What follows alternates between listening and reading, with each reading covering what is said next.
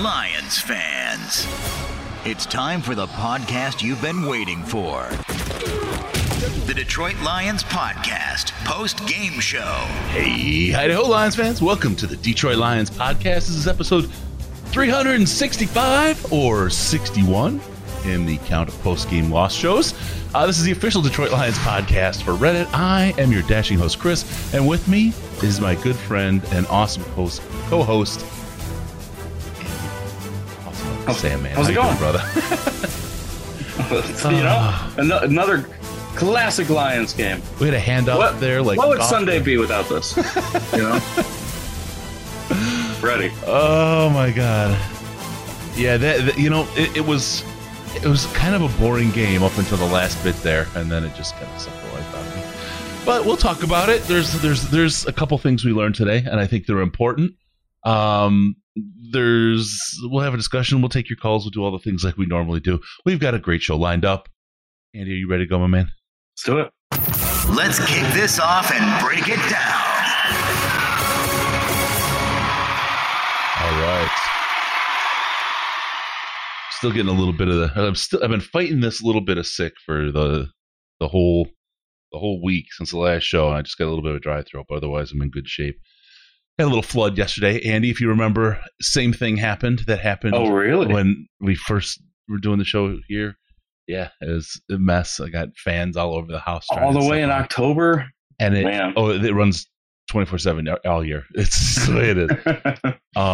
It actually leaked down into the ceiling of the laundry room, and there's a stain now in the plaster there, and I'm like, oh, shit, do I have to cut in here and start looking for mold? I don't know. Just go up in the attic with a spray bottle of bleach and spritz it around. Well, there's not an attic. It's between the second and first floor. Oh, that's the worst. I was thinking maybe I could just pour some bleach water down. It would stain it again. I got to paint it anyway, so just stain it and kill whatever's there. Yeah, sure. There you go. All right, let's go. Got a couple things to talk about here, including the Lions game. We'll get to your calls here very, very, very shortly. I want to talk about St. Jude first. We've raised $1,470.69 so far. We've got a match today on all of the St. Jude money. Flounder-Ricious is going to match up to $250 of everything raised from $1,470.69. Let me write that down. So I got the number because we got something else going on too. We got two players playing against each other. $1,470.69 we have so far. Up to $250 that we raise beyond that will be matched by Flounder-Ricious, but the first $50 is being already donated by Greg Warren. You've heard him. Well, now I won't get into the other podcast that mentioned him. He's in on there. He will take a pie in the face for every $50 raised up to $500. That's 10 pies, ladies and gentlemen. Woo. He's going to video them, and he's going to put them all. We'll put them all up on the show and social media. So it's $1,470.69 that we need to get to 500 more. So that's $1,970.69. $250 of that is matched. And he's already putting the first 50 down. So let's go, guys. stjude.org/DLP. stjude.org/DLP. Let's get Christmas for the kids. Raise some money for them sick kids and sick families. All right. Detroit Lions today. Jared Goff. I wish I had need that quote on here. He is who we thought he was. We wanted him to be so good. We hoped for so much more, but we need, how I'm like, I need the data. Well, I think the data's in. Andy, do you have anything about your friend there? I think we all hoped that Goff was going to be above average to average, like an average NFL starter, will be fine, serviceable, do things that an NFL starter will do. And we're not seeing that. It's hard to really put it into words because he doesn't have a lot of help. So I'm going to start my thing off by saying I understand he doesn't have a lot of help. The wide receivers he has are garbage. The offensive line hasn't been particularly great the last couple weeks. That being said, what I'm seeing from him isn't necessarily related to those things. We're not seeing him take long sacks because no one's getting open. We're not seeing him, having to throw into tight windows and just missing. We're seeing him not throw into tight windows. We're seeing him not push the ball downfield. We're seeing him have an average depth of target of like 6 yards, which is worst in the NFL for a starting quarterback, while also leading the league in turnovers. All those fumbles, all those interceptions, you can say, oh, well, if the O-line protected better, maybe you wouldn't fumble. we haven't seen any arm back stripped out of his hand fumbles. He's been holding them onto his chest and then they plop out. Plop. It's plop. Plop. We're getting to the point now where he's very obviously not a solution here, and we're obviously in a rebuild. So, we're going to have to either hold on to him and just realize he's not it, or I don't know, his salary is debilitating right now, and we're just going to have to deal with it for at least one more year after this one, I believe. Yes. We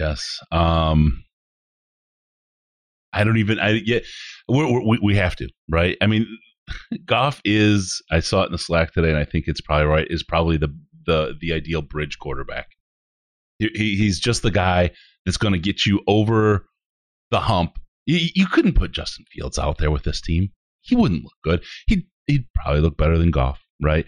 But if you think about Matthew Stafford, what he's done with various variations of this team, all of which were likely better than this one on offense, I don't know that, this, of course they'll be better than they are now, but he hasn't been able to do it before. I don't know why this year would be different if we still had Matthew Stafford to elevate this team. I mean, the coaches, whatever else, there's so many pieces this team needs. I have to say, though, on a high note, and this is, I know, sometimes we're looking for the nice things to say, after the debacle that was that Bears game, because that was an absolute meltdown. I expected Jared Goff. I thought he would be, in the morgue by the end of the day today with all the injuries in the line and that front seven from Minnesota. They have a tough group. And frankly, the fact that he got sacked as few times as he did, this team played well. The defense played far above their pay grade. You know what I mean? They played very, very well. I will call out again our guy Jerry Jacobs, who's awesome out there. He was he did not look like a rookie covering, Adam Thielen out there. And Kirk Cousins, he looked good out there. I've talked about this a little bit, Sam, this week a couple times, in that the one thing going for the Lions, even though this is a shot season kind of a situation, the one thing going for this team is most teams don't get to develop their young talent like we are this year. They don't get to play, right? Because they have vets in the way or all the players that are there. And everybody gets to draft. Everybody gets to play free agency. Very rarely does a team get to grow and develop their young talent like we do this year. And it's this giant kind of like shotgun approach. Most teams will get a couple guys that maybe, next man up, hope they step up. We're basically trying out almost a whole team here. And if we get 5 or 6 gems, those are guys who are going to be real, real cheap corner pieces going forward and building this team. Knowing it's a rebuild, finding out where those diamonds in the rough are right now across the entire board, you really know exactly where you have to draft and what you have to build for. Like next year, if Jacobs keeps developing the way he is, we may only need 1 cornerback. I think we're going to need 13 people on defense. Yeah. Although, like you said, the defense played much better than their talent level. I think I tweeted about it mid-game that, what we're seeing is a defense that is outplaying their talent, and that's kind of rare. And I'm not sure if that's coaching. I'm not sure if that's just hard work, but we have to give props to the coaching staff on the defense for how these guys show up and play for 59 and 3/4 minutes. Jefferson looked great when the ball was going to him, and the question is, why didn't the ball get to him 20 plus more times, right? I have to go rewatch the game because I wasn't watching close enough. Could it be that he was defended well? I mean, so he beat Amani. Yeah. Good work. Badly a number of times. But why didn't they keep hitting that? Why didn't they keep, if you can't cover him, just walk it down the field, and they didn't. So I have to get a rewatch and see, did Amani just look bad on the plays where they went there, or did he have good coverage, or was it crappy play calling on the part of Zimmer and the Vikings? A little bit of both, probably. Jeffrey and Tina. How you doing? Tina! K9. Remember Dorf on golf? We have Gorf on football. Tina says hi, and I need to get my own email. No. All right. Man, oh man, I do remember Dorf on golf, but I think you have to be a little bit older for that one. I don't know if that guy's even still alive. Tim Conway? I know his son does radio, and he's terrible. But anyway, so there we are. The defense definitely outplayed their pay grade. They did a good job out there. The offense, though, was not it. Cephas getting hurt, you just knew that was one of the nails in the coffin.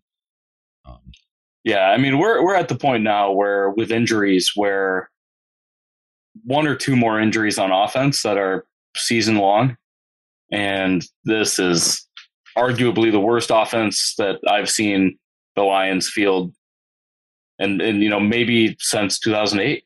Yeah. And that's a hard thing to think about, considering we've got TJ Hawkinson on the field, who, by the way, basically felt like 0 targets today. I think it was 1. Yeah. Yeah, like what is happening? Just we're gonna see. They find a way to turn it on at the end of the game somehow, but that's not enough. When was the last time you saw the Lions lose a game where the other team only scored, however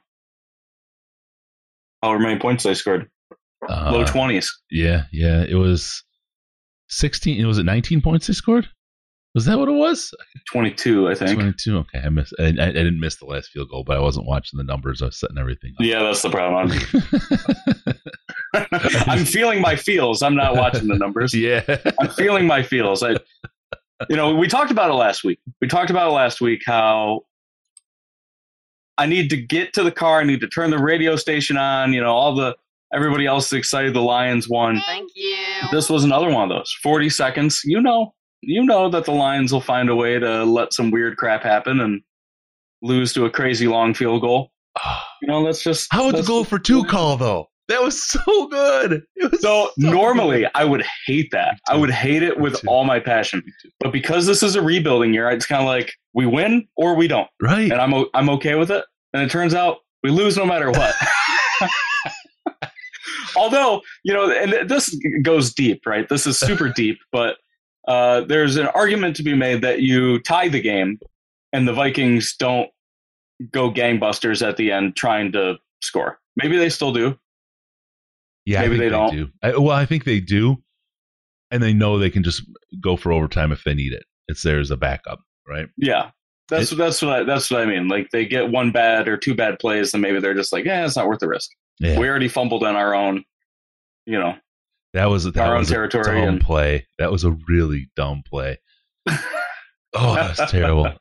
Look, if Campbell gets his first win out of that going for 2 call, I love it, right? I mean, that's it's like, okay, that is a kneecap biter kind of thing, right? Yep. That was good stuff. Didn't work out that way. I do have to say, Ken F, thank you, $100 to St. Jude. Woo! That got doubled, so that's $200. So plus the 50 that's coming from Greg, that's 5 pies already for Greg that we're going to see. This is awesome. Ooh, 5 pies. Are they all cream? I'm We're going to get some chocolate chips in there or something. Get a couple pumpkins. Oh man. So yeah, no, that was great. The defense in that last drive. It was a flip of the game, right? The whole game up until the fumble, the offense was just dog shies, and then the defense was playing strong, right? Playing well above their pay grade. Then the fumble happens. All of a sudden, they get a little bit of swag on offense and just drive that ball into the end zone, score. It's like, sweet, we're going for 2. Boom, get the 2-point conversion. We're going to win this game. Defense is already looking great. We're good. Hey, let's rush 3. That seems to work really well. It's been a folly forever. Since I've been an NFL fan, teams going into prevent has cost them games. And teams that don't go into prevent seem to do okay. Where's the blitz? If we lose on a blitz, I can feel okay about it. Kind of how I feel okay with losing on going for 2. We take our shot. It's in our hands. We do it or we don't.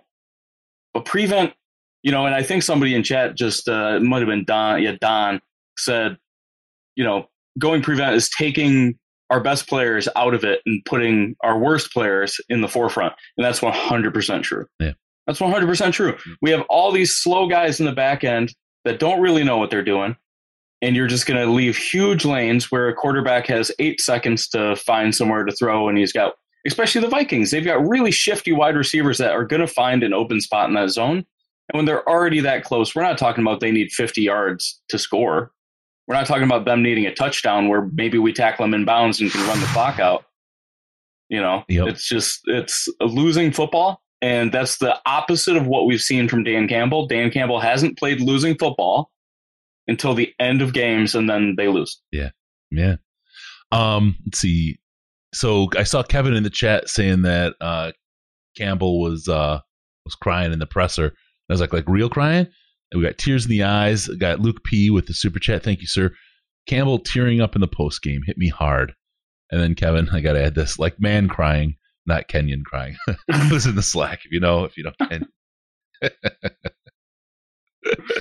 Oh man, you guys are hilarious. That's interesting. You got Brandon. Hi Brandon, how you doing, brother? Campbell's Fonts 2.0. That's crazy.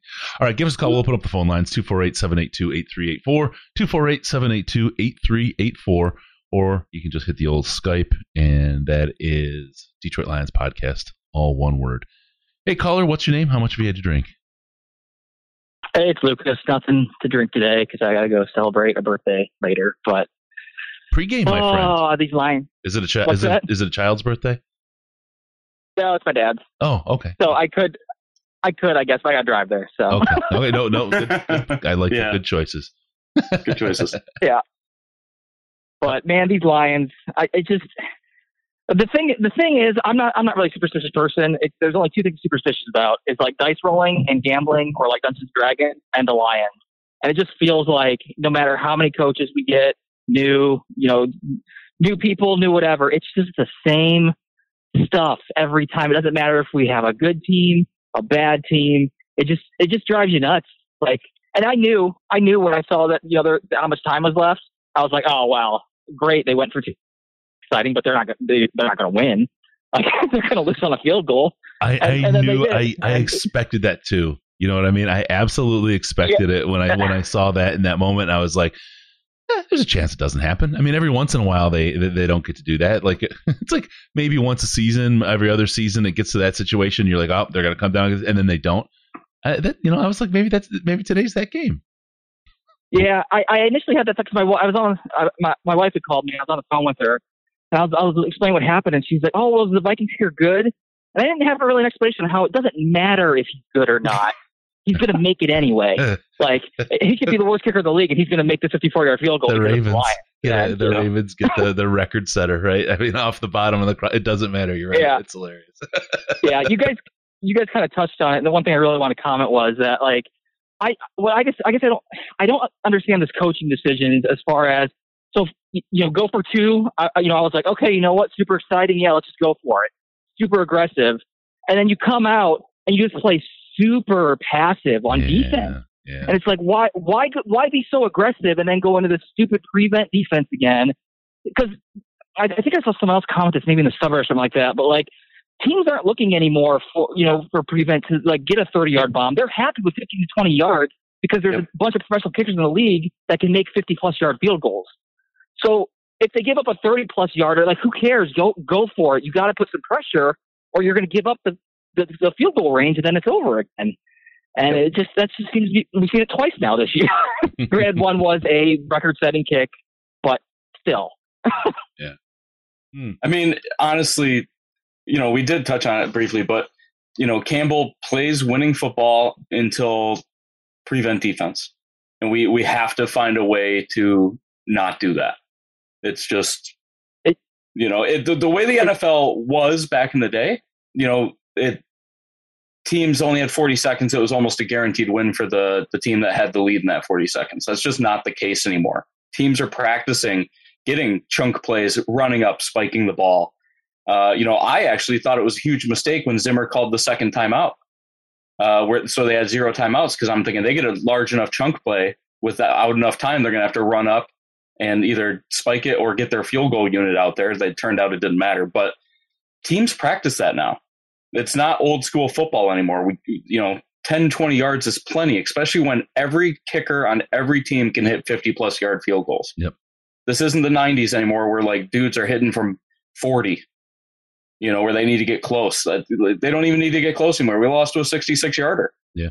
There's nothing we can say other than that's another area of improvement that I'm sure I haven't watched the presser, but I'm sure Campbell and them will go back and look at and, admit that this may have cost us the game, not rushing 4 or 5. And there's one there's one point though that I want to make sure, because it is coming through in the Slack. When we think about this, we thought this was going to be a high scoring game. I thought that they were going to, the line on this was by 10.5, right? The Lions played a hell of a game to keep this close like this, but it goes right to what you're saying, Lucas, right? Yeah. Okay, got it. Sorry, for some reason my brain went to Ryan. I was like, no, it's Lucas. It's Lucas. But that this team stayed with it and held it together, and it was just completely unexpected that they were going to be able to do it against what is a pretty good Vikings team. There's a lot to take from this game that's good. What did they do? They did just like you said, and they sucked us in. I had written it off. I was at that 2-minute warning. I'd written the game off. I was coming upstairs to fire up and say, okay, episode loss number 61 show. Here we go. And all of a sudden I'm up here and I'm like, yeah, oh my God, they're making it interesting, And then they still did. They snatched. And because the thing too is like, I was very surprised at the defense. Like I honestly don't even blame the defense for that giving up that large chunk with prevent, because they weren't doing the things that were working for them. Like they were keeping it close all game, and then you call this prevent defense that, like the rushing 4 was getting some pressure, like they were decently covering people, and then you could basically completely switch up what they're doing and say, okay, now go succeed. And yeah, a better team might be able to, maybe, even though we see prevent defense fail all the time. But it's just like, why change it up? Like you do what's working. Don't go passive. You've been doing. The defense has been great. Let them do their thing. And it's just a little frustrating to see that right at the end.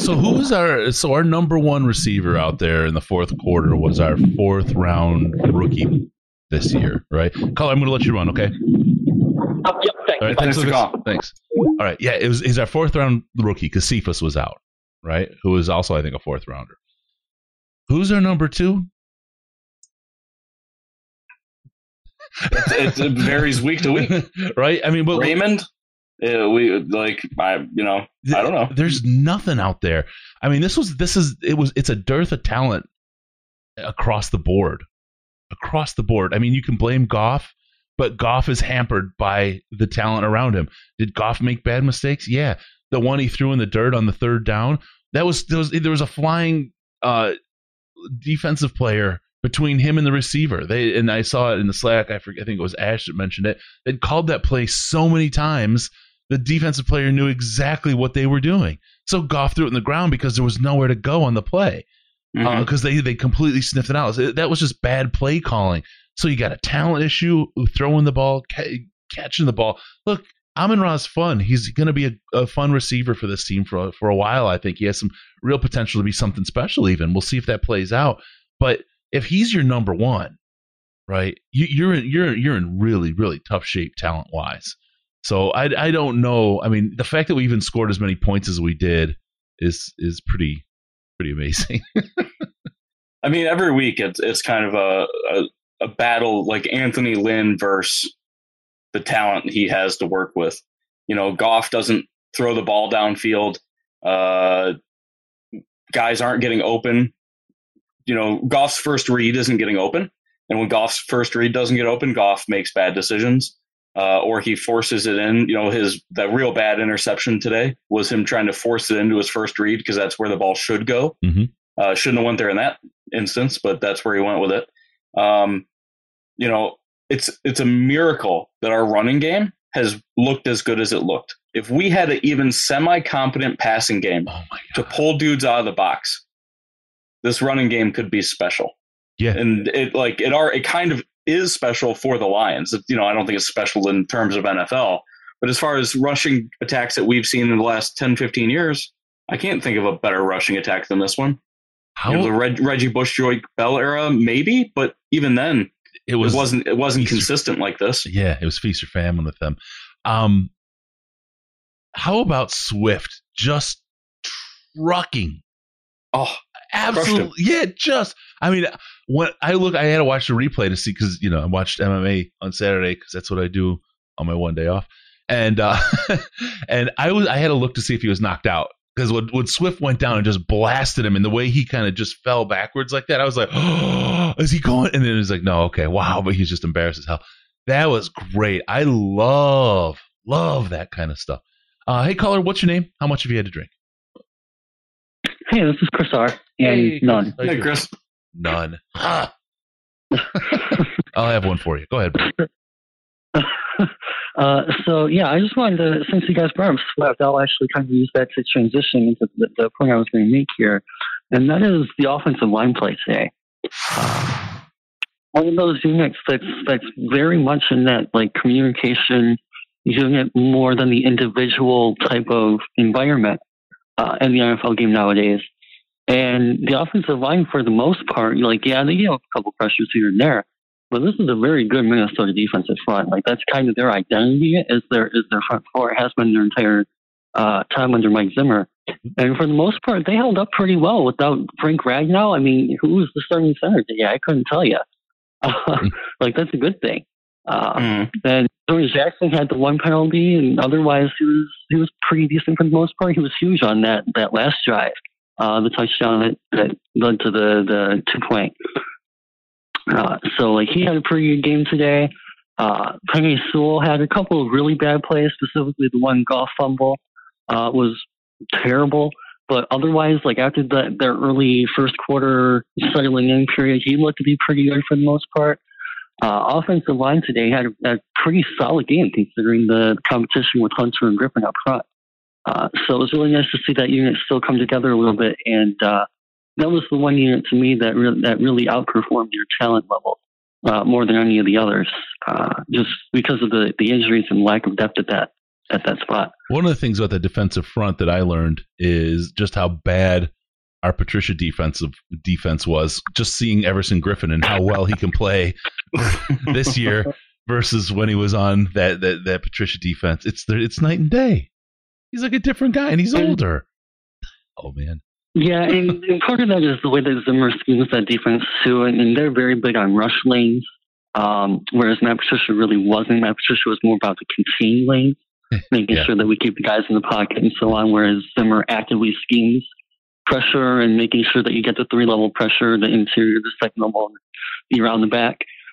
That's a very big part of their defense. So, and that's why they found so much success and consistency too with their pass rushes, because they're able to utilize those different rushing lanes and so on and so forth. So hopefully with Glenn, we're able to get some of that in the next couple of years once we upgrade that pass rush and get more natural pass rushers in here.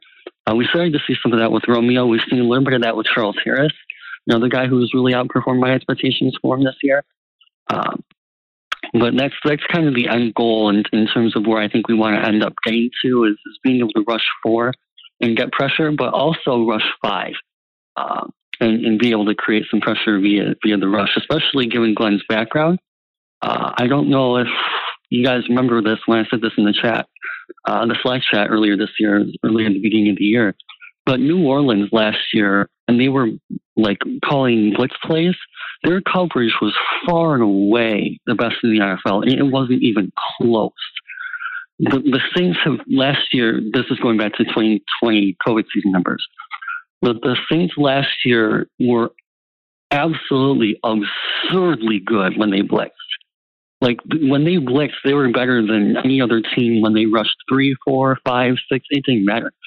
They had the best defense in the league against the pass, no matter any situation, when they rushed 5 or more. And that's where Glenn comes from, obviously, and to a lesser degree Campbell, too. So rushing these guys and being aggressive with the blitz and these pass rush packages, that's going to be a thing that sticks. And, of course, we didn't see that at the end of the game. Unfortunate.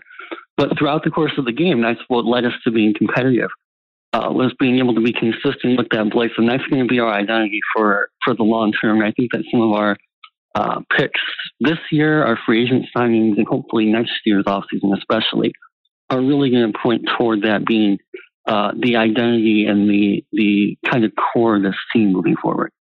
All right, Chris, we're gonna get bouncing. Thank you so much for calling in. Yeah, for sure. All right, cool, man. Yeah, for sure. Glad to talk to you guys again. Stay safe. You too, man. I mean, let's not pretend that this was a great Lions game, but it also wasn't a doom and gloom Lions game either. I mean, we're talking about, we had plenty of positives in this game.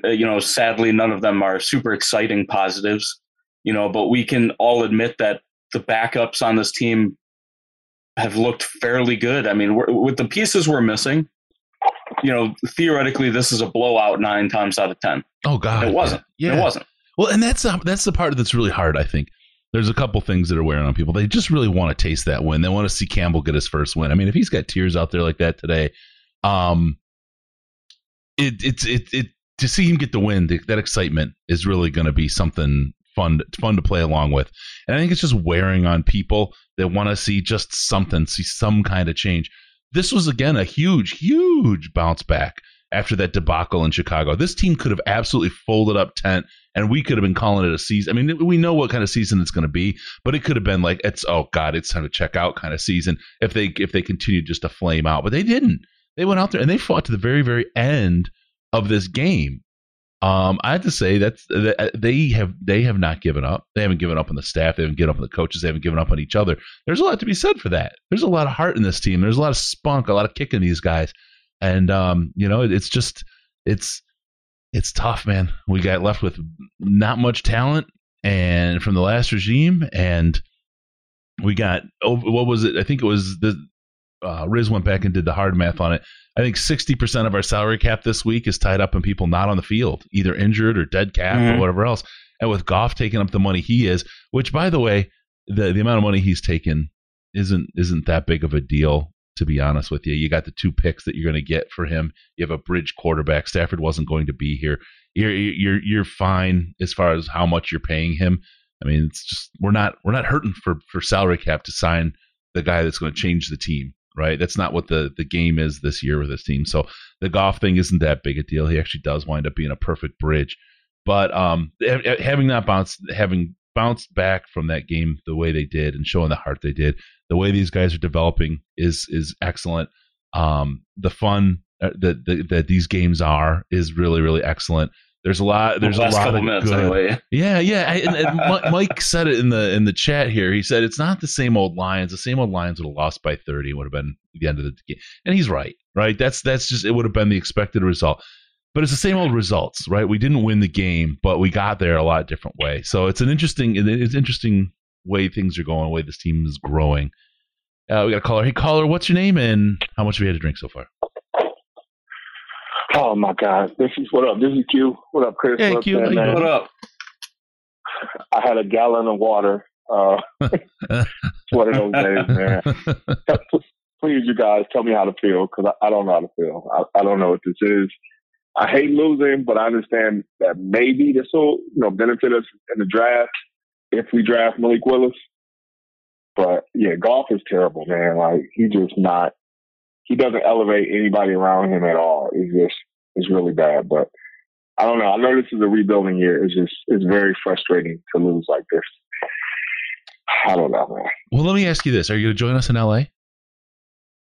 Oh, absolutely. Because I'm a Lions fan. Like, we do this. Yeah, so right. I'll be in LA. I'll be there. Actually, I had to reschedule. I'll be there a day later. So I'll be there Saturday through Monday. Okay. I get there early Saturday morning. Okay, cool. Yeah, maybe if you get time, let's get up for lunch or something on Saturday. I'm meeting a couple buddies to go watch the fights on Saturday night. Okay, no dope. Yeah. So we'll definitely get together on Sunday. We gotta definitely hook up. There's a lot of people we're talking about. There's a Discord. If you check out the Twitter, everyone can see it. We're trying to coordinate there, get everyone together, and have some fun and some tailgating and pre-gaming and post-gaming, whatever else gaming. Going on. No, but I'm down. I'll be in Detroit next week for I don't know. Bengals lost now. I don't know. Maybe it's like we're not getting dominated. It's just like we don't have the talent to win. Yeah. Yep. So we can keep games close. We just ran out of talent at the end of the game. Like I like what Dan Campbell said about when they asked him about rushing three. He said, when you rush four, that exposes the cornerbacks. And, Aurier was getting smoked by Jefferson. Like, there's nothing he could do, Yeah, that's true. Yeah, so I really don't know what to do in that situation because, he's right. We can't cover. So if the pass rush don't get there, then, it's a 20-yard gain anyway.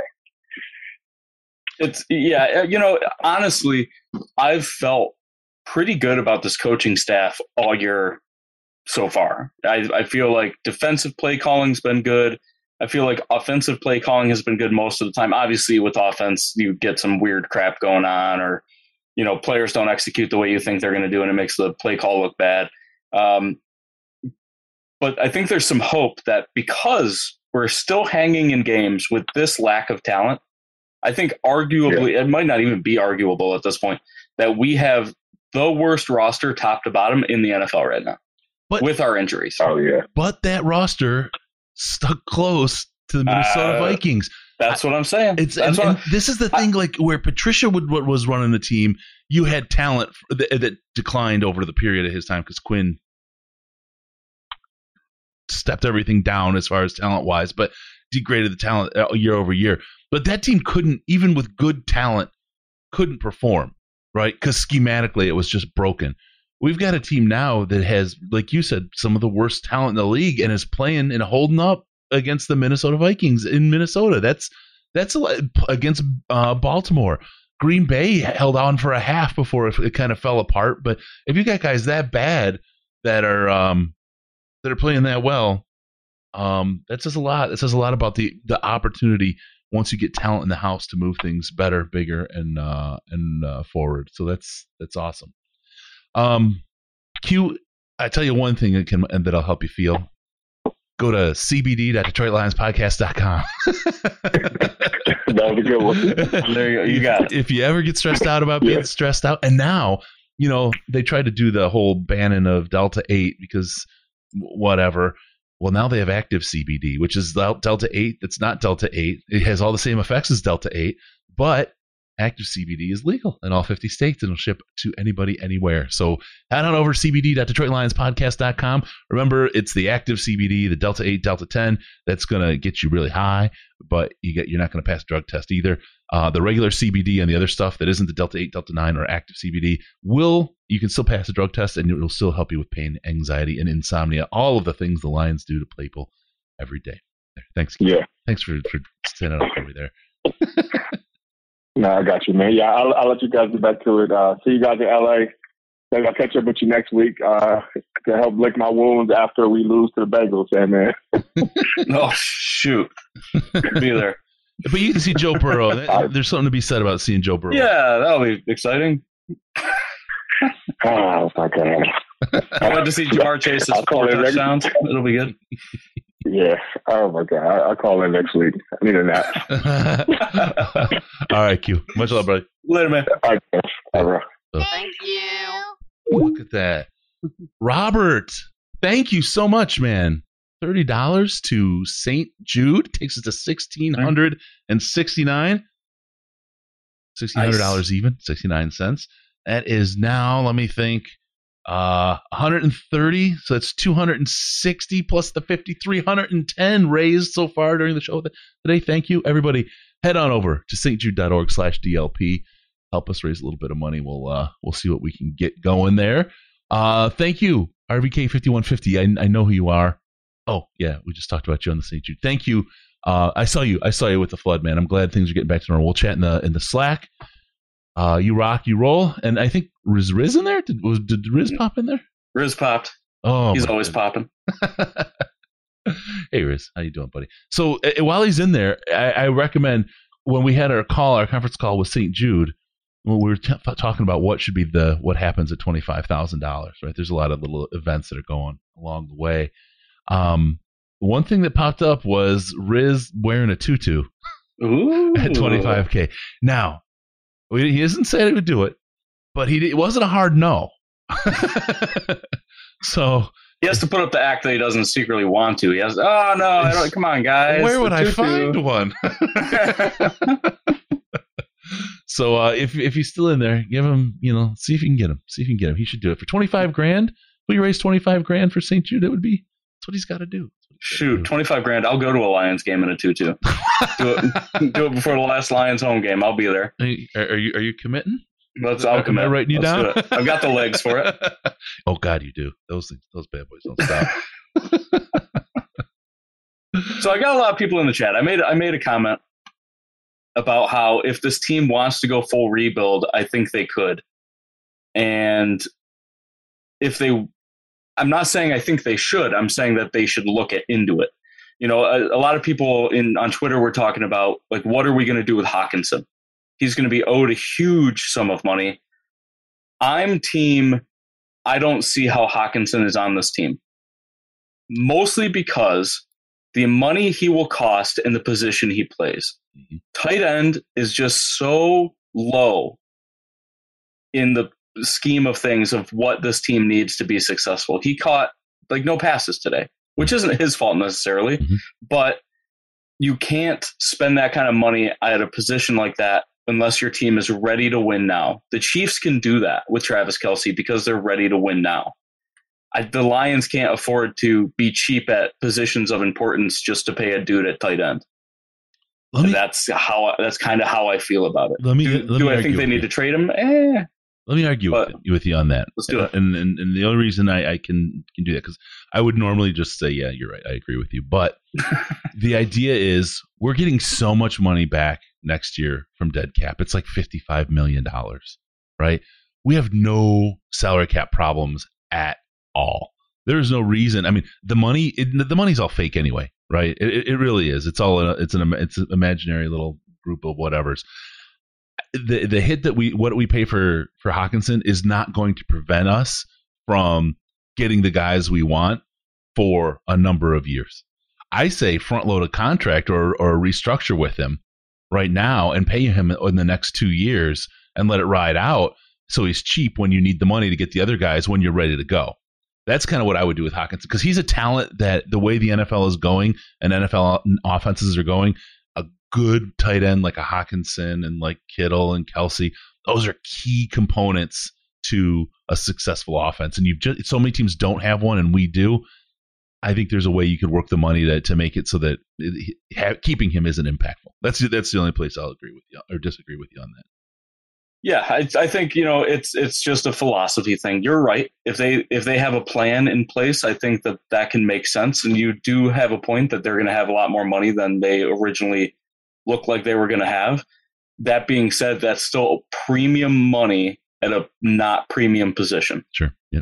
And that's, when they drafted him, that was my major issue with it. Was I don't think Hawkinson's a bad player, but at 8, you have to get a premium position. And I still feel that way about money and with other things. He may be our best player right now. Yeah. He very clearly may be our best player. Well, let me argue against my point. Let me be the most inconsistent git in the world. I even as bad as Goff is, I look and I don't think our guy is there at quarterback next year. I just don't think the guy, and there's a lot of, you always see the best college player at a position say, oh yeah, he's great, but that doesn't mean he's as good as last year's best or the next year's best, right? He's just great this year. What he's compared against is like, if you compared the Lions against the high school team, you'd say, God, these guys are really good, right? They're the best. It's just what you're comparing against. So I don't know that our guy is there at quarterback, and I really, really hate the idea of wasting, in effect, a first-round pick on a quarterback. And then you also have all that money tied up in Goff next year because you can't get rid of him, right? It's way too costly from a cap perspective to get rid of Goff. So you have your first overall pick and all that cap tied up at that one position, right? And you have a lottery ticket kind of, and a guy who you know, and it just seems like that's way too much capital. I'm kind of of the mindset you're going to pay him, he's going to be your guy. Just wait till the next year. Now, there's the whole idea of it that he could get injured, and then you need your guy who's there to step up. So if your guy is there at quarterback, of course you take him. But it's an interesting conversation. It's a philosophical thing, right? It's how do you build? Because as we kind of started the show and talked about, if Matthew Stafford was on this team right now, would they be playing better? Sure. Would they have won these games? I don't know. We had him for 10 years, 12 years, whatever we had him for. I can't even count. But we had him for ages. It didn't help us. Didn't elevate bad teams. He was here for the Patricia era with the teams getting continually worse. I mean, I would say this team is arguably worse this year than it was last year, talent-wise. He on offense, and he would elevate this year's talent level, but it's still not going to be better than last year. So would he be able to win us games? I don't know, man. I don't know. I don't know that you want to wrap all that up in a quarterback. So that's still an ongoing conversation. But the data is kind of in on Goff, and the hard part now is it's not clear. I mean, you see for the majority of the game, we might as well just kick a field goal once we get to the 35, and then once the fumble hits, all of a sudden he turns it in. He looks like Superman. You know what I mean? This is it's frustrating because you just don't know what you're getting, and he can't. The Lions can't put together a whole game, and he can't put together a whole game. It's all these kind of inconsistent spurts and that's you get a scatter plot that looks like this. You have no causation anymore. All right, 248-782-8384. 248-782-8384. We'll take your calls. Or Detroit Lions Podcast, all one word, on Skype was another way to call us. You can get in there. Don't forget about Amazon.DetroitLionsPodcast.com. Amazon.DetroitLionsPodcast.com. You need Halloween candy? You need your costumes? You need your whatever? Head on over Amazon.DetroitLionsPodcast.com. They'll hook you up. You don't have to hang around in meet space and meet people and get them sneezing and coughing on you and all the other stuff that's out there. Amazon.DetroitLionsPodcast.com. They give us a little kickback every time you use them, and it keeps that crazy guy out of space. So there you go. Thank you very much for everyone who does do that. Caller, what's your name? How much have you had to drink? Hey, Chris, it's Jesse. Hey, how are you doing today? Jesse, good. How are you? I am wonderful. Honestly, this game gave me a lot of good feelings, which is kind of strange because even though we lost, I mean, oh my gosh, I've never seen so much fight in a team. And I've been a Lions fan for 20, 25, 30 years? I don't know. Mm-hmm. It's been a long time, a long, long road. And I know you understand that. Yeah. But they fought. Oh my gosh, I've never seen anything like this. I mean, you've got undrafted rookies just out there playing. I mean, that's insane to me. And they're fighting, and they're actually holding up against some of the best competition in against some of the best competition. Adam Thielen, Jerry Jacobs. I'm all over. I took a lot of positives out of it. So again? Yeah, I was going to say Jerry Jacobs is a great example. It was a great example. I mean, undrafted free agent, was out, took a COVID out the last year. He's in there playing against Adam Thielen. It's like, holy cow! Talk about into the fire, and he looked good. He looked good. He looked way better than a rookie UDFA cornerback. Oh my gosh! Remember Darius Slay? Yeah. I mean, God, he got benched. Yeah. And here we got Jacobs out there. We've got Parker out there, and they're holding their. I mean, I know they're giving up some big plays, but that's a learning curve. Yeah. But I love what you said the last few shows. That hey, what they're doing right now is going to pay off big time.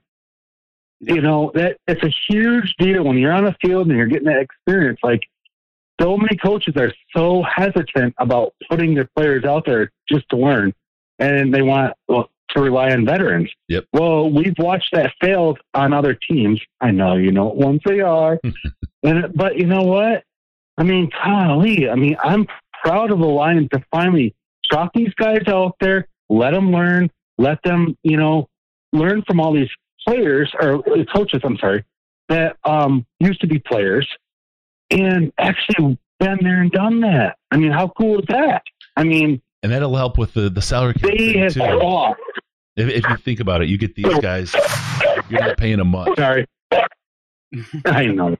Yeah. All right, so I'm going to hang up and listen. All right, thanks, Jess. Honestly, a lot of teams don't have the ability to play young guys because I don't want to say they're trying to win and the Lions aren't trying to win. We obviously are trying to win, but in our situation, we kind of have to lean on them. And there is something to be said about in these scenarios, the Lions have an opportunity to look at guys deeper than other teams ever get a chance to look at them. How many guys do nothing on a team for a long time, get traded, and all of a sudden become something?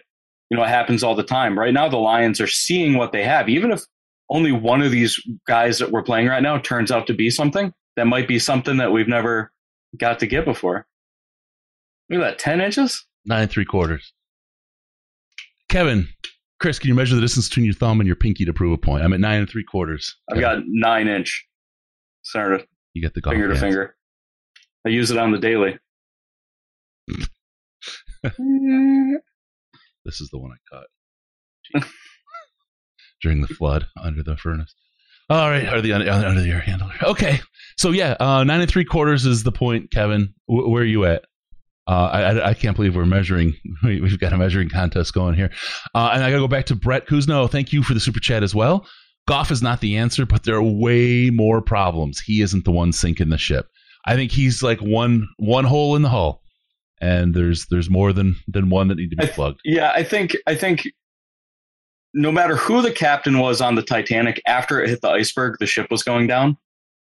But my man was still the captain. Yeah. So I agree. I agree that, I don't think he has a humongous part in us being as bad as we are, but he's still his own problem. He may not be the biggest problem, but I mean, there's kind of some weight there, right? That quarterbacks always have more weight in how a team performs than any other position on the field. They touch the ball every play. Every single play, and with his little 9-inch hands. And, I think that there's got to be a little bit of a, weight put on that, regardless of if he is technically our biggest issue or not. Nobody wins without a good quarterback in the NFL, so it's going to have to be addressed sooner than later. Yep, absolutely. Okay, here we go. Hey, caller, what's your name? How much have you had to drink? This is Steve Perry on YouTube, that is. How you doing? Can you hear me all right, first off? Yeah, sure can. All right. So, first off, die-hard Lions fan, live across the street from the Pontiac Silverdome, watch the Michigan Panthers win a championship. Oh, man, now you're talking my language. Huh? You're talking my language. The Michigan Panthers. I loved Anthony Carter. We won the inaugural championship right there at the Silverdome. People think there haven't been any championships. Look in the chat. Look at my picture in the chat. Let me go. Michigan Panthers. Let me find you here. Anyway, I'm going to talk about the Lions. All right. This game, in hindsight perspective, people catching on, but not quite so. Everybody's so judgmental and emotional about what's going on. As a Lions fan, a long-term Lions fan, I actually see what's going on. We're learning. You got to think, we got a whole new coaching staff. A quarterback that never played in this system. Everybody's trying to make adjustments. We got a ton of young, dumb players that is out there playing football. Raw, emotional football. And they're keeping up with the best of the best. Our first 4 games is killer games. Are you serious right now? And everybody's crying? Come on, put the big boy panties on and let's play football. Like, yeah.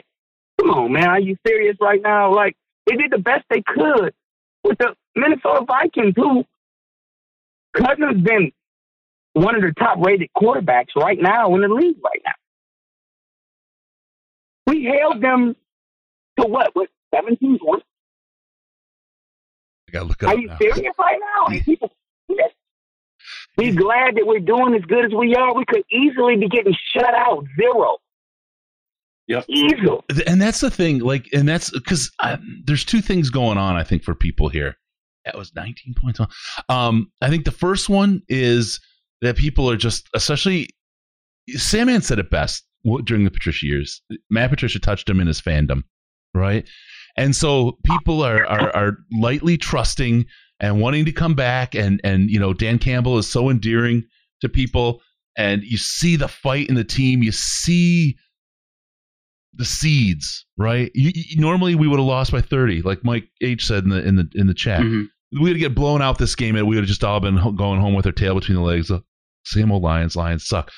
But this team of bad news bears basically went out there and played the snot out of a good Minnesota Vikings team and held them to 19 points. You're being nice about it, though.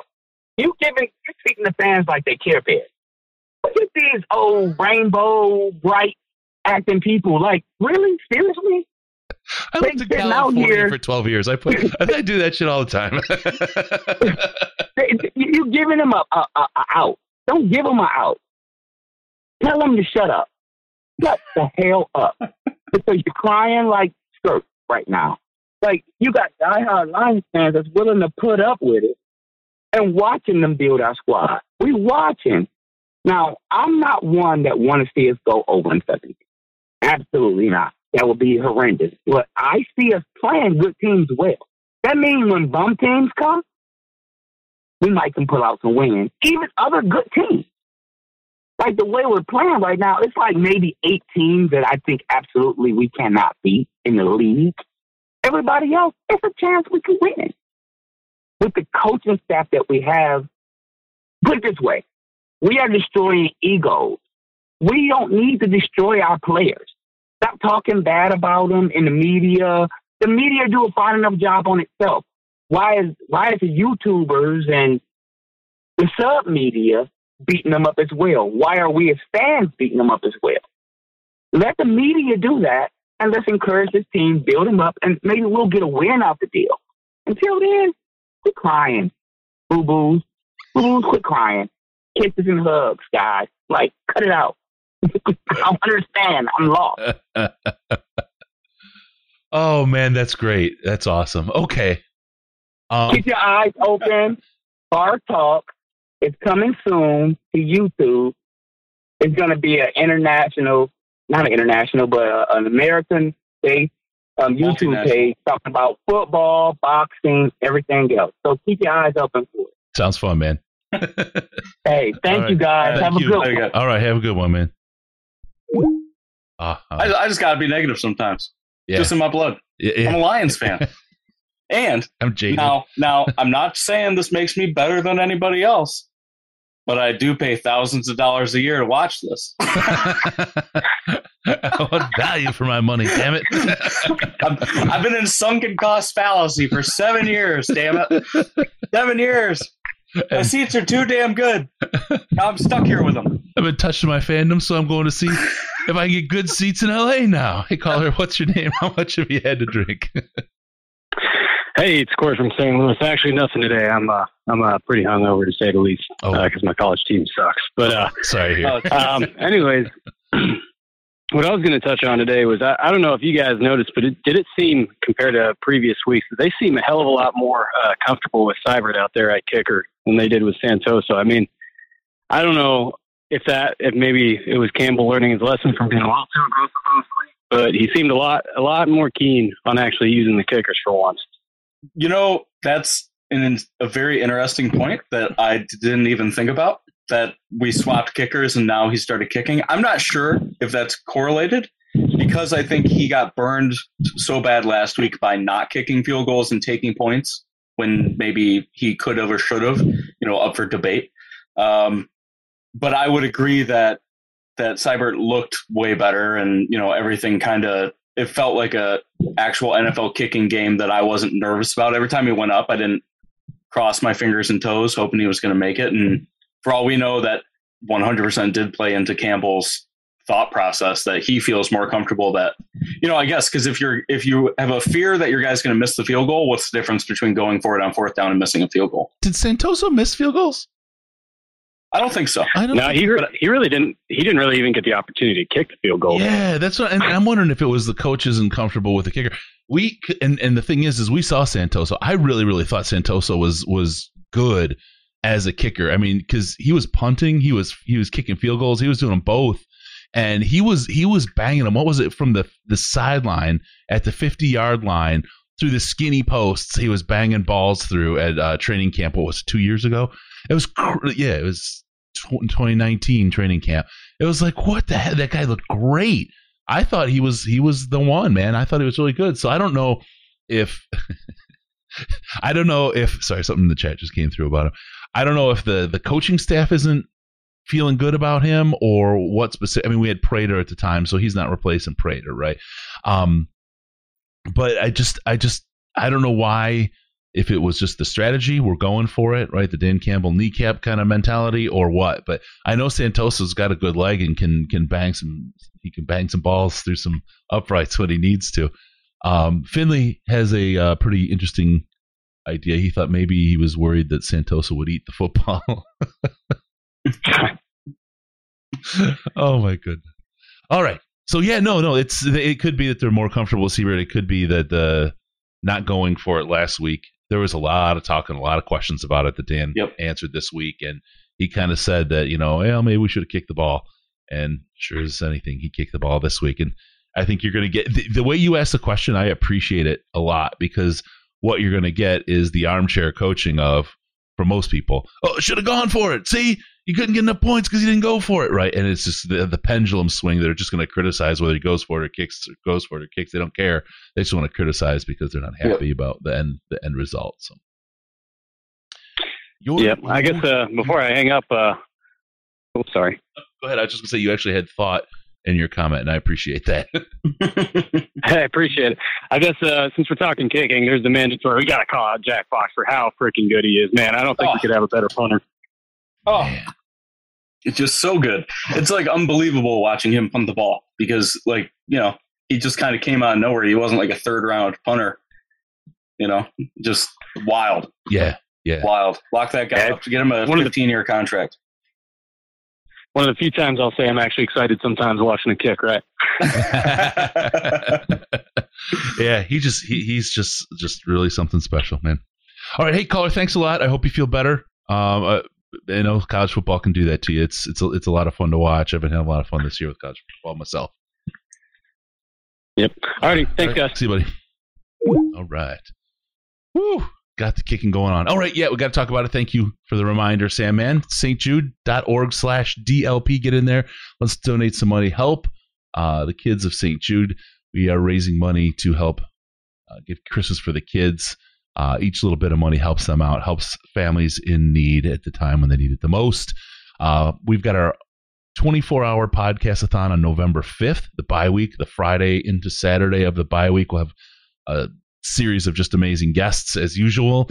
We're working on a nationally recognized top-tier couple of guests that are unrelated. So we've got a lot going on there. Make sure you tune in for that. But stjude.org/DLP right now. The first $250 today are being matched by Floundericious. Thank you, Floundericious, for your generosity. And as more of an incentive, you've got with Greg. He's going to take, for every $50 that's donated up to $500, his wife is going to pie him in the face. And you're going to love it. That's good stuff. He's got taking what used to be private out into the public. That's right. All right, caller, what's your name? How much you had to drink? Hey,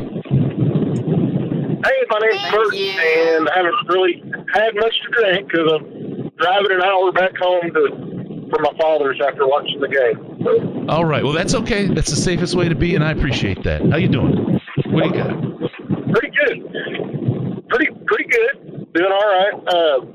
So I wanted to ask, I know there's a lot of hate on Goff, which he's not playing great, but he is only 26. He's got a lot of experience. He's still not in his prime yet. He's playing with a makeshift line, new system, practice squad receivers. I mean, you got, Cordell Hodge out there, Trinity Benson, who dropped a couple balls. And I don't know. Y'all not think he's being a little bit, trashed on a little bit too much, or no? I think that saying that he has bad wide receivers and the line is makeshift is 110% valid. I think that there are some things that you see when he plays, though, that are bad decisions and bad plays regardless of those two things. There's some things that just happen on the individual quarterback level that you can see and kind of judge players on, and he's been poor in those areas. Week 2, he looked pretty good. I thought he had a really good bounce back game week 2, but then every other week after that, and is just kind of, he's made just some boneheaded things, whether he stands in the pocket like a stone when the rush is coming and he gets sacked by his shoelaces, all the fumbles he's had. it's kind of a weird scenario because you're right. He's not in a good position to succeed, but he's also not excelling in the position he is in. I think it's kind of a funky spot. Yeah, and it's he's not the reason we're losing. I saw that, but he's not elevating the team to win either. And to back to the holes in the hull kind of thing, he's just one of many holes in the hull of the ship that is going to prevent us from crossing the Atlantic. There's a lot of holes to plug, and I don't know. I don't even know that next year all that work's going to get done, which is I think there's going to be a significant improvement next year, but it's one of the reasons I think, the year after is an interesting year with those 2 first-round picks. It's interesting. It'll be really interesting to see how things play out in the offseason this year, where the picks go, how they're used, what we pick up or lose along the way, and how the front office deals with it. I have faith that Brad Holmes can do some smart moves, but Jared Goff, I feel like he's not going anywhere. His salary is such that he is the guy. Yep. He's been surrounded by talent before and taken a team to a Super Bowl, so it's not like he can't do it. I think he's almost like the new Andy Dalton, and frankly, that's good enough for me. If I still have to build the rest of my team around, and then I can replace him at the point when I get my team to a good position. That's my philosophy of doing it. Right? Other people think differently. I think with so much scrutiny, like we're seeing with Goff right now, with so much scrutiny on that position, it doesn't make sense to take a kid 21 years old, 20 years old, just out of college, and put him in Detroit, especially under that kind of scrutiny with this kind of talent around him. It's not a recipe for success. Yeah. I don't even know if there's anything good coming out. I know the guy from Oklahoma got pulled, and it's just kind of a mess on quarterbacks coming out too, I believe. Yeah. It's the data's starting to come in, right? And everyone's high on Willis from Liberty, right? But we'll see. We need more games, and then we know. And then even if he looks great, you got to say, well, what's the competition, right? And you're just like, it's what's so hard about this. It's almost a lottery ticket. One of the things I heard though about when you choose a quarterback is, they all tend to have good arms. There's a range, but they're good enough arms for the NFL generally.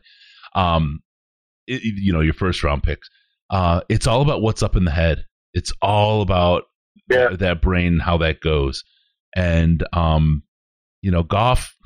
And the hard part about Goff is he's such a good person, like human being around town, and the stuff he does for people.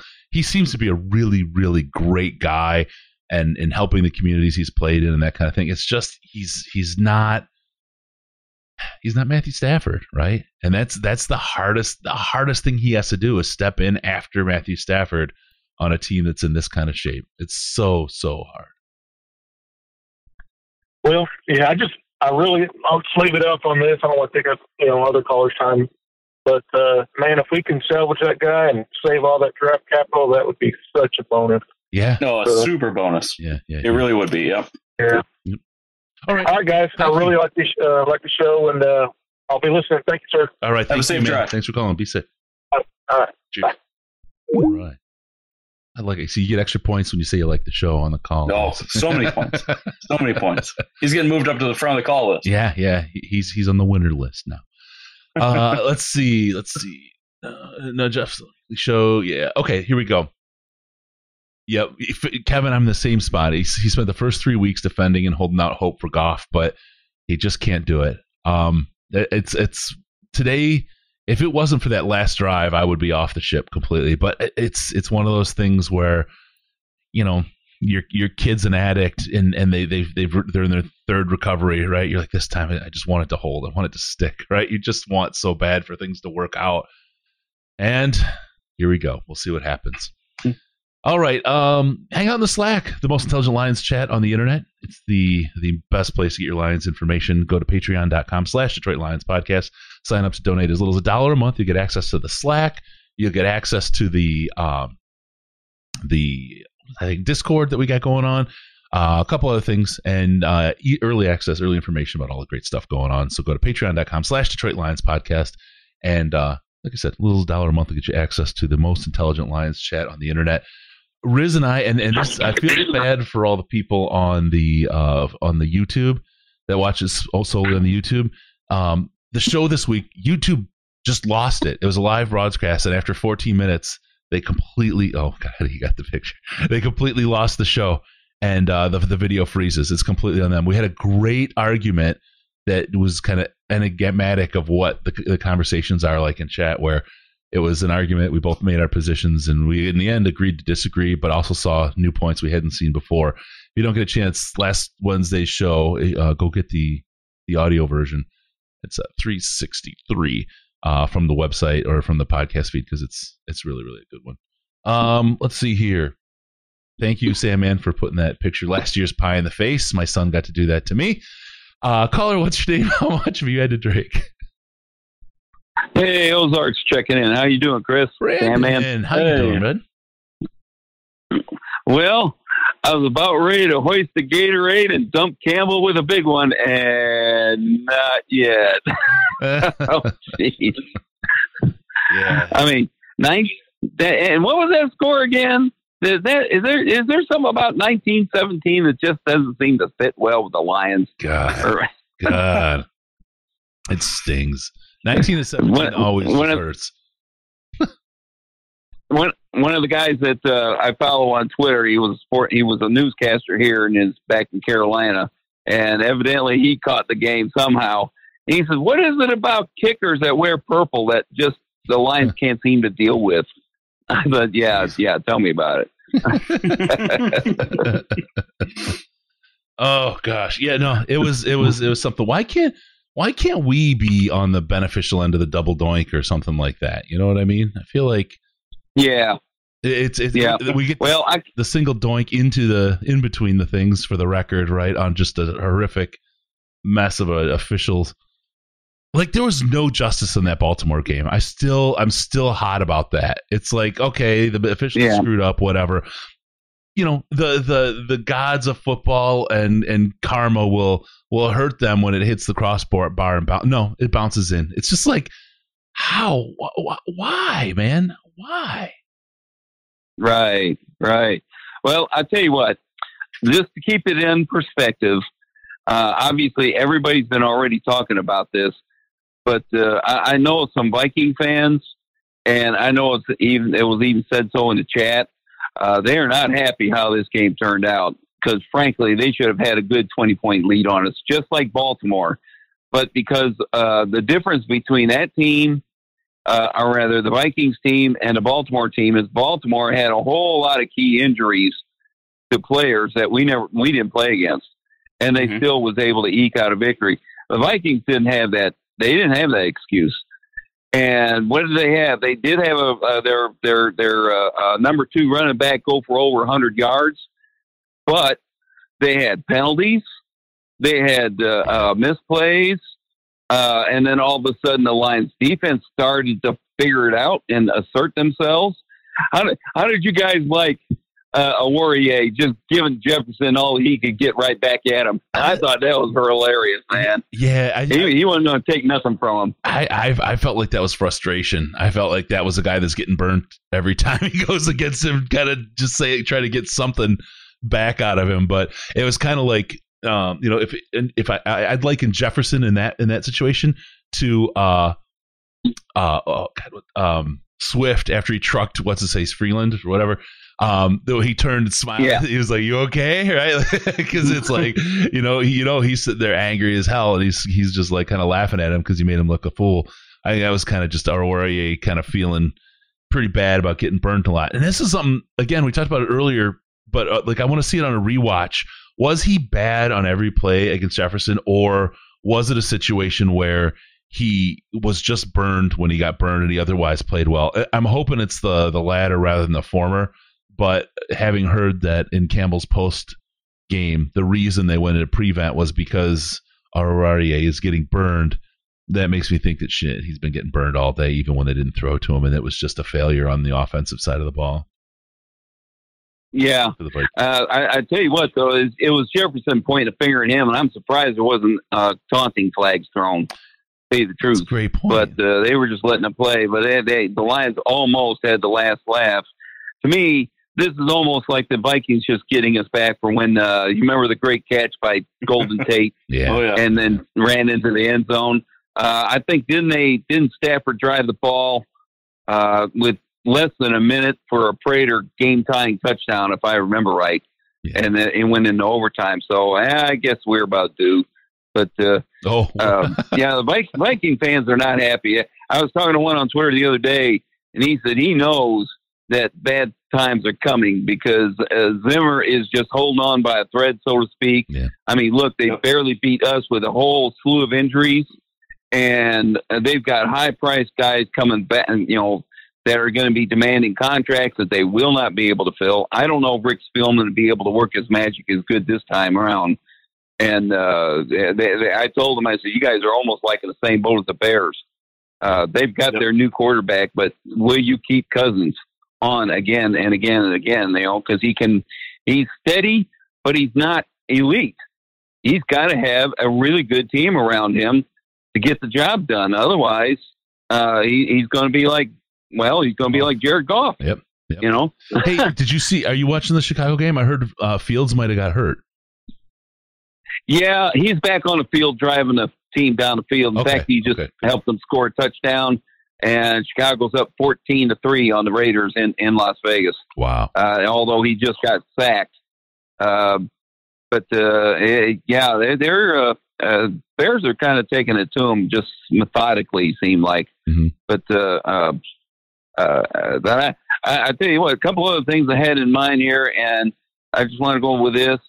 I know there's still a whole lot of Millenized fans remembering the bad decade of the 2000s. Remember, Chris, I was bringing that out, and I even brought it out in chat, and I said, yeah, it almost reminds me, even though these guys are try-hard guys, they're a bunch of third, fourth, and fifth string receivers that the Lions were trying to promote as 1 and 2s back when Harrington was playing. I mean, guys like Scotty Vines, and when Roy Williams went down, all they had was a bunch of guys like Oz Hakeem, who was nothing more than a slot receiver. But I think back then they were promoting those guys as number ones unironically. You know what I mean? Like, I think right now they know they've got a lack of talent, and these guys are what they have. Exactly. And it's like, we're growing, guys, and we're gonna see what we've got here until we can get our arms on talent. We need another draft, right? That's what I'm thinking is going. The difference is they really genuinely believe they had 1s and 2s in those guys, and that they were smarter than the rest of the NFL. I think these guys are just trying to find the diamonds in the rough so they can just keep building and building. Yes, I tell you what, another thing that I got to thinking about, too, along this kind of lines is this team is, remember a couple of years ago, there was all kinds of talk about tanking, to get and you can't do that in the NFL. There's too many players to bona fide tank like you can in the NBA. This is a natural tanking team. It's kind of like what you guys said, man. The Titanic is sinking, and, it is what it is. So you deal with it. So I kind of expect that we'll be a top 5 pick by the end of the season, which ain't bad considering what kind of players will be there in the top 5 picks. Whether you want a quarterback or the best pass rusher or even receiver, but regardless, there's going to be a really top quality piece. That is exactly what they wanted when they traded Stafford away and figuring on getting 2, because then you can get another one at the bottom of the first somewhere. And I wanted, Chris, do you remember you and Tony, and maybe even you and Jeff, when you was talking last week about the Vikings game coming up, what really was your predictions? Did you even think this would even be this close? Oh, no. I had it, I think, a 10-point game, and I had 20 more points being scored. I didn't. The defense, I thought so. Yeah, the defense was tight, right? For the Lions, a lot tighter than I thought it was going to be. I undersold them, and that's one of the things that I think stuns me the most about this game is the bounce back after what we saw in Chicago, right? And I'm riding the trend too much on this stuff. These guys. These guys aren't. These guys were a completely different team this week. And so many other Lions teams have already packed up the tent, poles in the back of the truck, and they're driving home right before the game even starts, with half the season to go. These guys, at the end of the game today, were out there putting it all on the line. There's a lot to be said for the heart in these players and the type of culture that's being built here. As we get more players and build the people in that we want, this culture is going to be in the locker room. It's going to be established. And that's probably something we should talk about more that's being undersold. Even if we did go 0-17, right? You went 0-17, you get a losing culture. Well, no. There's a different kind of culture being established in the locker room, a never give up, don't quit kind of culture with these guys. And that's going to carry with the new guys that come in. It's going to build them up, and that's going to carry this team a long, long way as they start to get the talent in there to really perform. So you can't really knock or undersell what's happening to the Lions culture in the locker room, even in the face of what's going on in the field. Yep. Yeah, that's why I said I think Campbell is really Wayne Fonts 2.0, because when they started out back then, that team was horrible. Yeah. They just lucked into getting Barry Sanders because Green Bay was stupid to pass them up. Thank goodness. But everything else, though, as far as I'm concerned, dealing with this is, I tell you what, the instance you said about the team has fight in them, the play that got them the ball enough to get the touchdown. Yeah. If they weren't fighting hard, that play would have never happened. The guy would have just went down and game over. They would have accepted it. It wouldn't just another one. It's, what it is, and I'm going to make a comparison here that I don't know if people will enjoy it or not, but you see in an MMA fight, in the grappling part, as somebody starts to get worn down and starts to get beat, you can see when they start accepting positions in which they're being dominated, when someone's dominating them, right? And they're just accepting it. Right. They want that breath of air. They want that, they just kind of are accepting that they're in a bad spot and they can't do anything about it. The Lions would accept those positions for the last 20 years. Without question, they would accept it. This year's Lions will not accept being in a position in which they are being dominated. They will fight, scratch, and claw to get out of that and get to that position where they're the dominant one. I mean, I think that's kind of the kneecap analogy in an interesting way, right? They keep getting up and they're not going to be held down. And you might knock them down, but they're going to keep getting up and they're going to keep fighting. And one day they're going to wind up on top, right? And then the next day they do it, and then maybe they fall down a game, and then that's how they're going to build. That's what they're doing, and that's what it is. It's all about not accepting the idea that they can't perform or won't be able to perform. That's, I think, what's being built here. Yeah. Last thing I'll go ahead and bring out, you only have to watch last year's Carolina game. Remember that debacle? Yeah. I mean, they got shut out the first time ever, even though they had a Prater that could have hit a 50-yard field goal. They couldn't even get close enough to even hit a field goal. Right. And those guys look like it. I mean, even the announcers, I think it was Chris Spielman doing the game. He said, these guys are within reach of maybe making a playoffs. And look at him. Stafford just kind of sauntering up to the line, looking at it. Yeah, here we go again.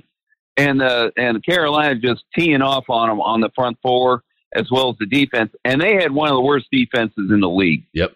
So, yeah, you could tell Dan Campbell, when he said that, he probably had that game in mind.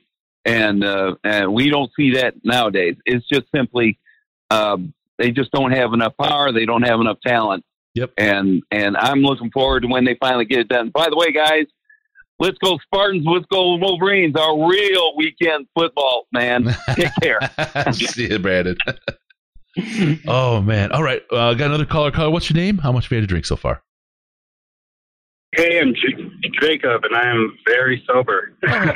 Good for you. How you doing, man? What do you got for us today? What'd you see out there? Yeah, I called in after the Ravens game, and I said that we would be 3-3. So I just want to apologize for that. Jinxed us. Jinxed us bad. Is that why you're sober? Because maybe drunk you wasn't as smart as you thought? But yeah, I mean, I know everyone's been talking about Goff, so I'll just say I don't think we really need to go offense in the first round, the next draft. That's just my opinion. I like. So I won't ramble on about that because I know everyone's been talking about that. Yeah, no. Really quick, I agree with you. I think you add, and I'm just going to use an example from recent days. You add like Chase Young to this defensive line, and holy cow, there's something pretty scary on that field. And frankly, with Aquara being hurt, you kind of need somebody on the end that's going to be able to pass rush and get after a quarterback, because those Achilles, man, they don't come back. Yeah, if you get that, if you get an edge rusher or that safety out of Notre Dame, you really can't go wrong. Yep. I do say that I don't think our linebackers are as bad as I thought they would be. I think Anzalone's been pretty decent, actually. Oh, you mean Captain Anzalone? Anzalone. Yeah, I'm a linebacker. I was thinking about that earlier today during the game, that this team has players on it that, if they were surrounded by more talent, would be way more likely to contribute. I think Walker is one of those people. I think Anzalone is one of those people that, when you have a team that's just devoid of talent and they can't trust the people around them to do what they're supposed to do, you inherently have bad play out of everybody. I don't think, you're not going to have one guy that looks exceptional on a team with 10 other dudes that aren't playing well. And, I think, honestly, if they went all defense next draft, I wouldn't even be upset in the slightest. Right, look at the Cowboys this year, Yeah, I mean, exactly. I think you get a cornerback that can kind of handle his own. You get help at the safety position by getting Harris possibly out of there. You get a little bit better edge rush where, guys don't have to cover for as long.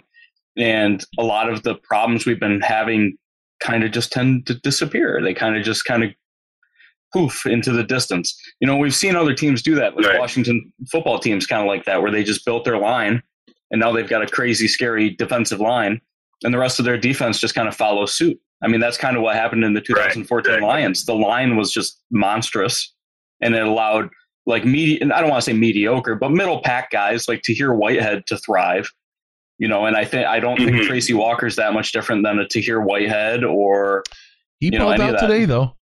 Tracy Walker looked really good. And you look today. at sorry. You look at the Patricia defenses, we never had a line then, or, we never got any pressure at least. Yep. And everything else fell apart. Yeah. Oh, and it's exactly it. I mean, the Everson Griffin experiment last year to this year is, I think, exactly what you need to see how bad that scheme actually was, especially utilizing the talents that they had. And the declining talent that roster had as Bob Quinn got his fangs deeper into the neck of the Ford family. It was interesting. I got to say, Tracy Walker played really well today. I really liked what he did. I'm with you, Sam, man, about defense, but I really would like to get a wide receiver in there somewhere, or at least maybe sign one somewhere.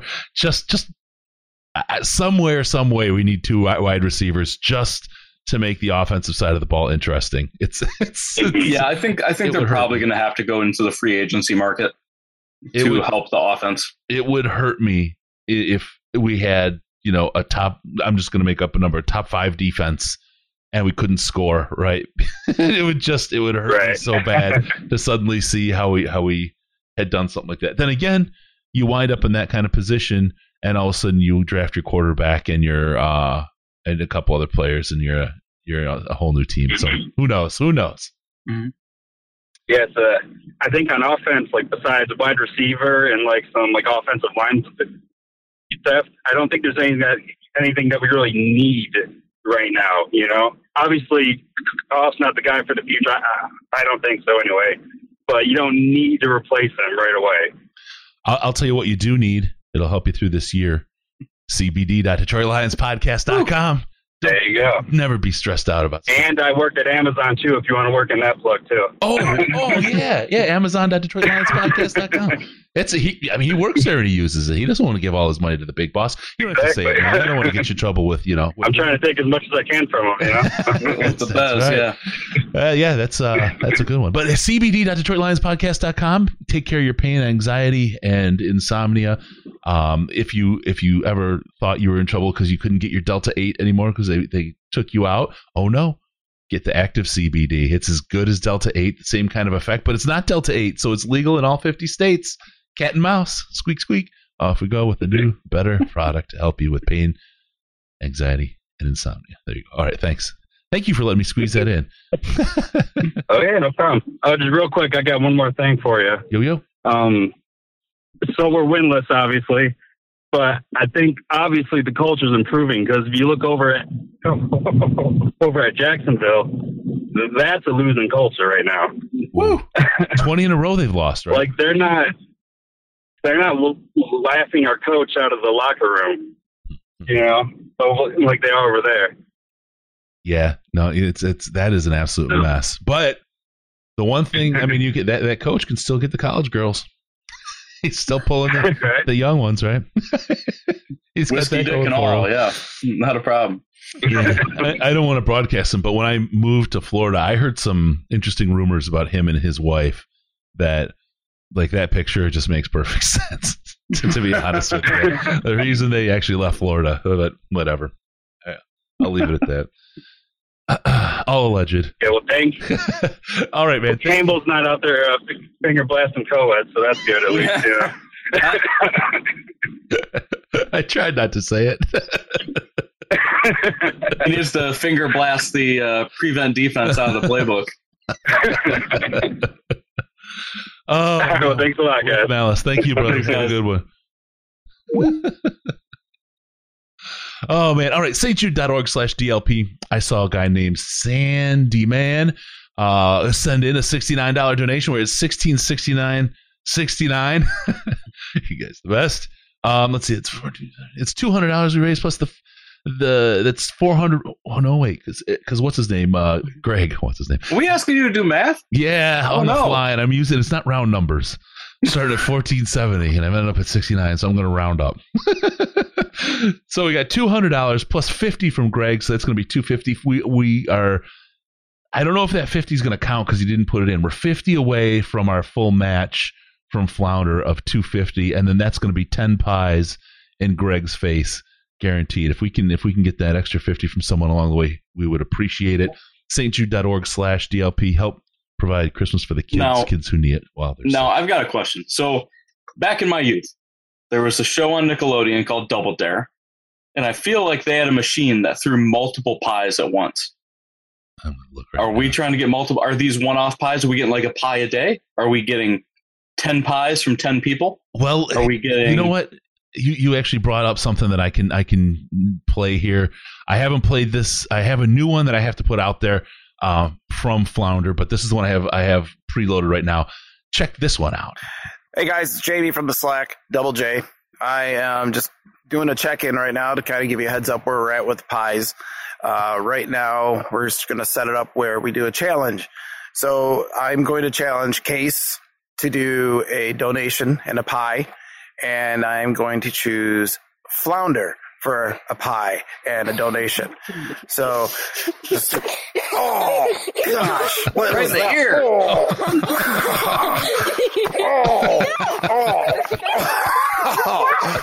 Okay, that was so not expected. Somebody give me a towel. That's 3.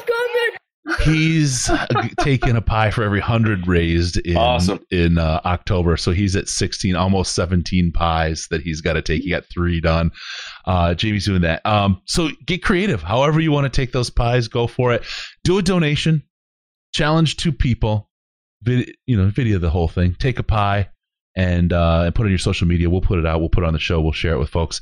And we'll see if we can get those challenges going. Kind of like the Ice Bucket Challenge. Let's have some fun and raise some money for the kids at St. Jude. stjude.org/DLP. Make sure you hashtag pies for kids, number 4, And at me in your tweets when you do those videos so I can make sure to get those up and share them with everybody because they're that one was adorable, actually, and funny. Right in the ear. Yeah. That's the one spot I don't want to take. I don't know whether that was whipped cream or shaving cream. He put some in his mouth, so it had to have been whipped cream, but that's a good way to get mold in your ear. Is that what's wrong? Well, yours is from a leaking AC, but yeah. Oh God. Yeah. You hurt me worse than my fandom. You touched me in my AC. All right, last chance for calls 248-782-8384, 248-782-8384, or use Skype and do Detroit Lions podcast, all one word. Sam, man, I'm going to let you wrap up, kind of give your thoughts on the day and where things are. Well, I don't expect much out of this team at this point. Our talent level is low, but I'll say that I'm excited at what I see in that we appear to be playing over our talent. Offensively, maybe not so much, but defensively, 100%. This team is not good defensively by any stretch of the imagination, but we got more stops in today's game than we got in every year of Patricia's tenure here. And sacks. And sacks. And sacks. I think that we're watching a team grow. I think we're going to have to see how Dan Campbell responds, but I can say that we've seen growth out of him every week as well, which is rare. Yeah. Most of the time, and I don't know if it's a good thing or a bad thing, but NFL coaches are pretty smartest tight-lipped guy about in the room, everything. Right? They don't listen, and they don't grow. They know what they're doing. No one's going to tell them otherwise. And we've seen, last week Dan Campbell went for it on fourth down in the red zone. He didn't take points. This week he did literally the opposite. We don't know why yet, but I think that no matter what the reason was, it shows growth and it shows an ability to be wrong and make an adjustment. And I think that that's a reason to be excited regardless of the talent level, because let's be honest, this year's a lost year no matter what. We knew we weren't going to go anywhere this year anyway. Yep. Let's just be happy that we're seeing some growth out of this new coaching staff. I like the idea of experimentation and then fail fast, right? He experimented in Chicago. It didn't work. He failed fast. He went a different path this year or this week. And it went differently, right? And I think there's going to be learnings going both ways, and he's going to find where that right path is for him. Last call of the day. Kuz, how you doing, brother? I see you. How much have you had to drink? Well, Chris, I don't count during Lions games. You drink so much you can't count. They don't count. Yeah. Yeah. That would be a fair point, Andy, yeah. What's up, man? No, to kind of piggyback on the last point that Andy made, part of the reason I wanted to call was, anybody who is a Lions fan who does not think, unfortunately, even though it's a 1-5, this team is not overachieving, you are not paying attention. Because the Lions defense today, I get it. They screwed up on the end of game to give up that field goal. The Lions defense today, with scrubs and backups, overperformed against a very, very decent NFL offense. Yeah. An NFL offense that gave Cleveland's much vaunted defense absolute fits last week. Yep. So I'm just saying, if everybody who whatever expectations you had before the season, if you don't think they're not overperforming today, you're not watching. I think that's fair. I think that's absolutely fair. How you doing? Are you and Cam? Are you guys still good to go on the 5th? Oh yeah, 100%. I actually just sent you. He did so he's a meteorology student at Ohio University. Go Bobcats! Oh wait a minute, that's what Riz did. That's like the Riz path. Do you realize what kind of monster you're creating? I do. I've been watching it for 20 years, but yeah, I did just DM you on Twitter his video. He finally did. So the OU channel, or OU runs the PBS channel out there, and he got put on the air to be the weatherman on the PBS channel. All right. So if you get the chance, go watch the video. However, it is a student-run production, so there were issues in the production that were not his fault. But anyway, I will tell you, I did meteorology. I did it a couple times when green screens were still amazing technology at the Shemp Howard School of Broadcast Arts, and it's related to Mo Howard in Detroit. There, it was in Southfield at the time, and the whole kind of reversal of everything on the camera was really crazy. So I come out here and I'm like, okay, you got a warm front on the East Coast. Yeah. Flipped the other side because I pointed to the wrong side of the map because everything was backwards.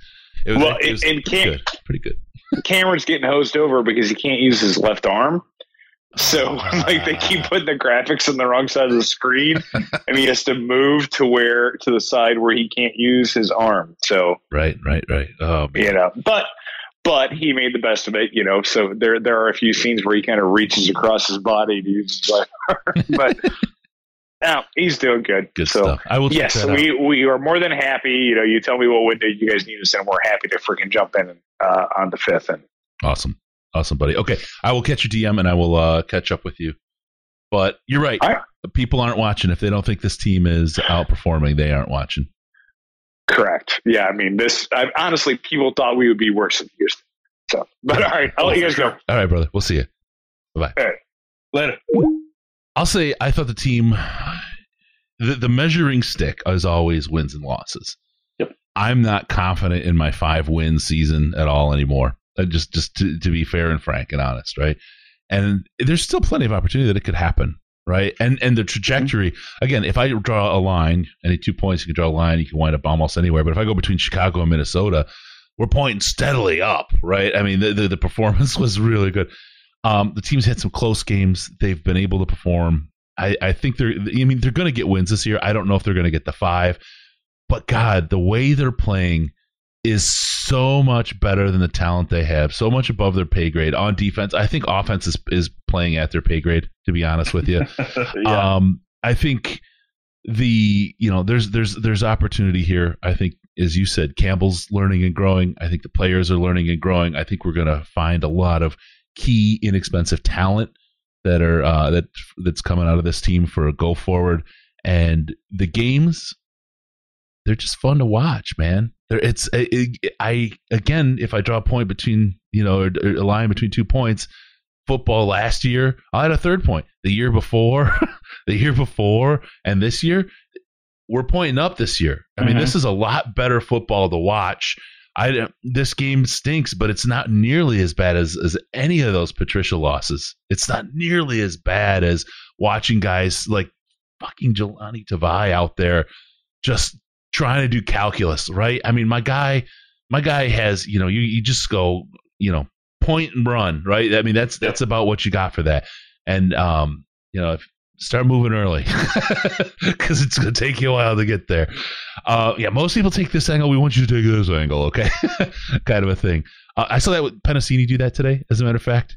There was a run breaking it to the outside, and Madison was breaking it out to their left, our right, and Penasini was the guy that was there, and instead of attacking him, he was like, all right, I'm Penasini.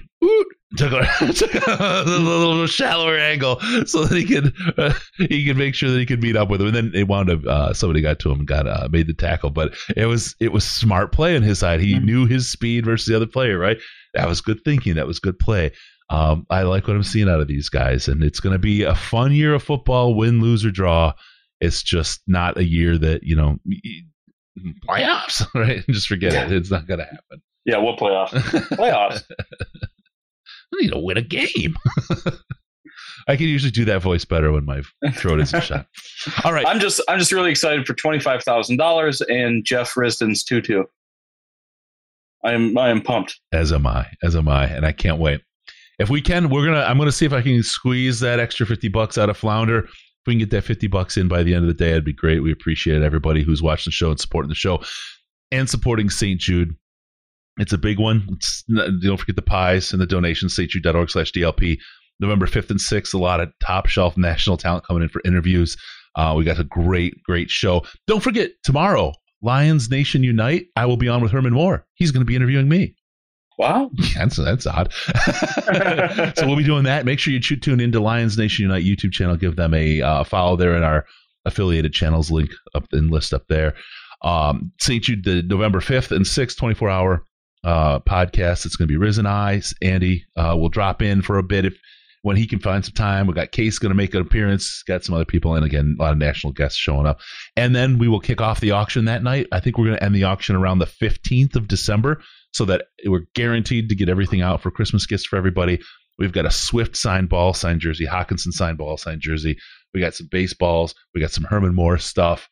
We got a lot of really, really great stuff come up. We've got a week in a Colorado ski resort, like a rental home that's going up on the auction as well. Great stuff. I'll get in touch with you shortly, Dave. Sorry, it's been busy. But a lot of great stuff going up in this auction. If you have something you'd like to donate for the auction, please let us know, and we'd be happy to bring it in. 100% of the proceeds are going to St. Jude. I'm paying for all the shipping and everything else out of pocket just to make sure that they get all the money from it. And then also, if you want to do the pies, you want to do something fun in the month leading up to the telethon to help raise money, we appreciate it as well. Anything to get this thing going. Really, it's for the kids, and we're trying to do something good in this world when so much else is going not so great. stjude.org/DLP. Give a couple bucks and help some kids and families out. All right.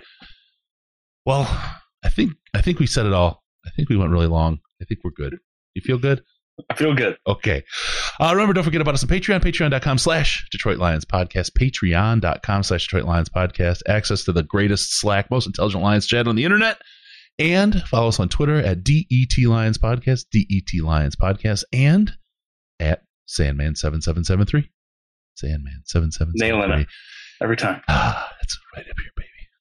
Give us a call via Skype, Detroit Lions Podcast, or call us on the Lions line at 929-33-LIONS. It's 929-335-4667. And be sure to go to DetroitLionsPodcast.com. Subscribe to the podcast so we can show up in all your boxes automatically.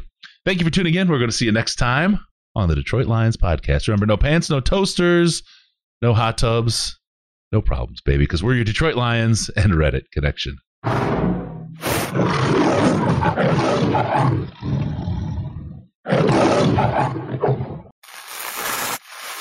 Final seconds winding down, and look at that. How big is that? Chris and Case out of time. Pack the bag, start the plane. This show is over. You've had enough of that shit.